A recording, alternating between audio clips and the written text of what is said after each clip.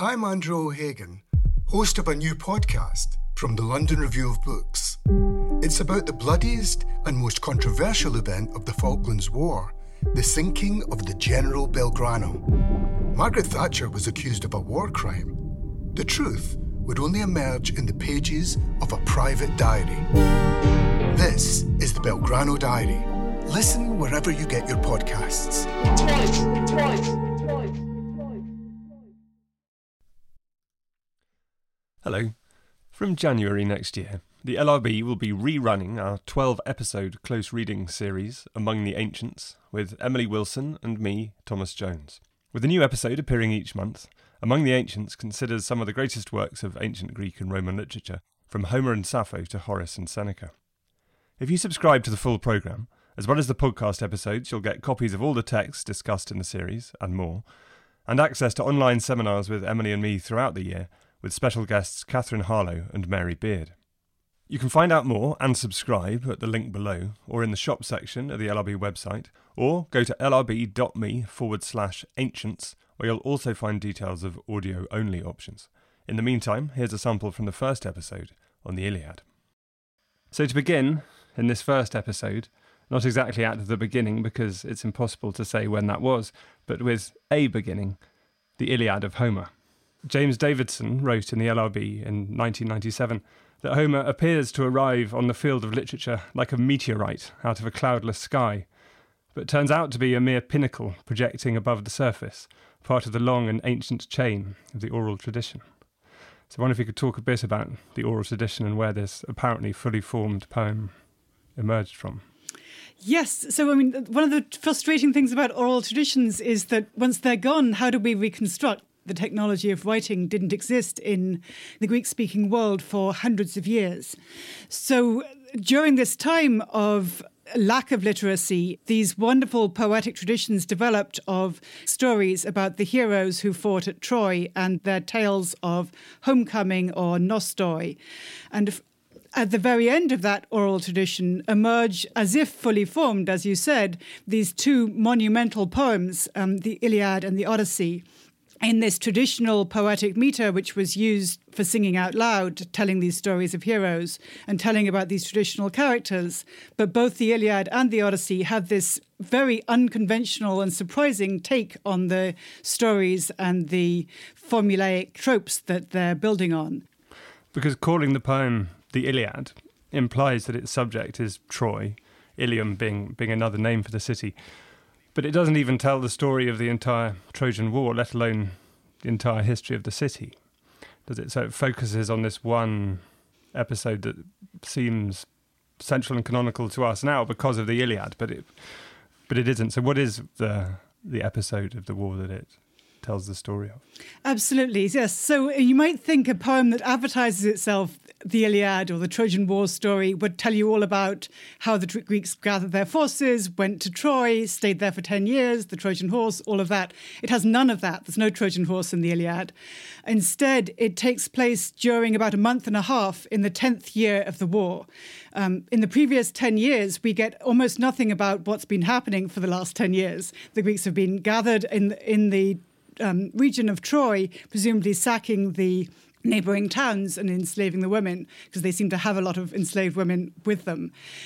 In the story of the Iliad itself, we hear of the anger or wrath of Achilles against Agamemnon. So it's a surprising take also in that it's not about a conflict between the Greeks and the Trojans primarily. It's about a conflict between two members of the elite Greek army.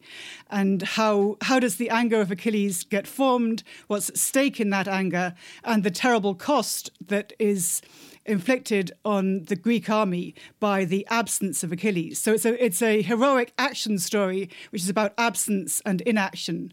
And it's also about both external action, men killing each other, but also internal action. What are Achilles' feelings and how do they form and how do they go away? How does Achilles, in some way or other, rejoin his community? It's because at the beginning and for much of the poem, of course, he's sulking in his tent.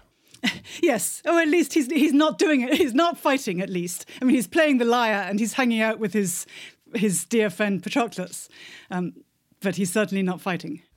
So one question from that is, who are Achilles and Agamemnon, that they're Greek kings, Greek leaders, but in what sense are they Greek? And even in what sense are they kings? Because, I mean, how many people did they lead, as it were?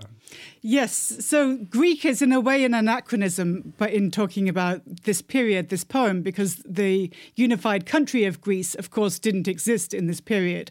The various leaders of the Greek-speaking forces come from, as the catalogue of ships in Book 2 reminds us, from all over the Greek-speaking world. They presumably in real life would have spoken completely different dialects of Greek. They're leading forces from their own principalities. They're chieftains who are bringing their own tribes to gather together to fight against the Trojans in Asia Minor. So in a way, the poem sort of manages to tell the beginning of the story by retelling how did the Greek-speaking forces come to fight. It retells that in Book 2, and then we have a sort of retelling of how did the Trojan prince Paris steal the wife of Menelaus, the brother of Agamemnon. These Greek-speaking chiefs were enraged at the capture of this woman, but none of that is told in any straightforward way in the poem. It's all there as backstory that the listener is assumed already to know. And that question that you said that they would all have spoken different dialects, but of course in the poem they all speak the same language, and the Trojans also speak that language. That in the poem, that the Achaeans, the Greeks, and the Trojans, are they different peoples to the extent they speak the same language, they worship the same gods, they appear to trade across the same spaces, to inhabit the same world? Is there a sense in which the Trojan War is a civil war, an Aegean civil war? And certainly presented that there's surprisingly little difference between the quote-unquote Greeks and the Trojans.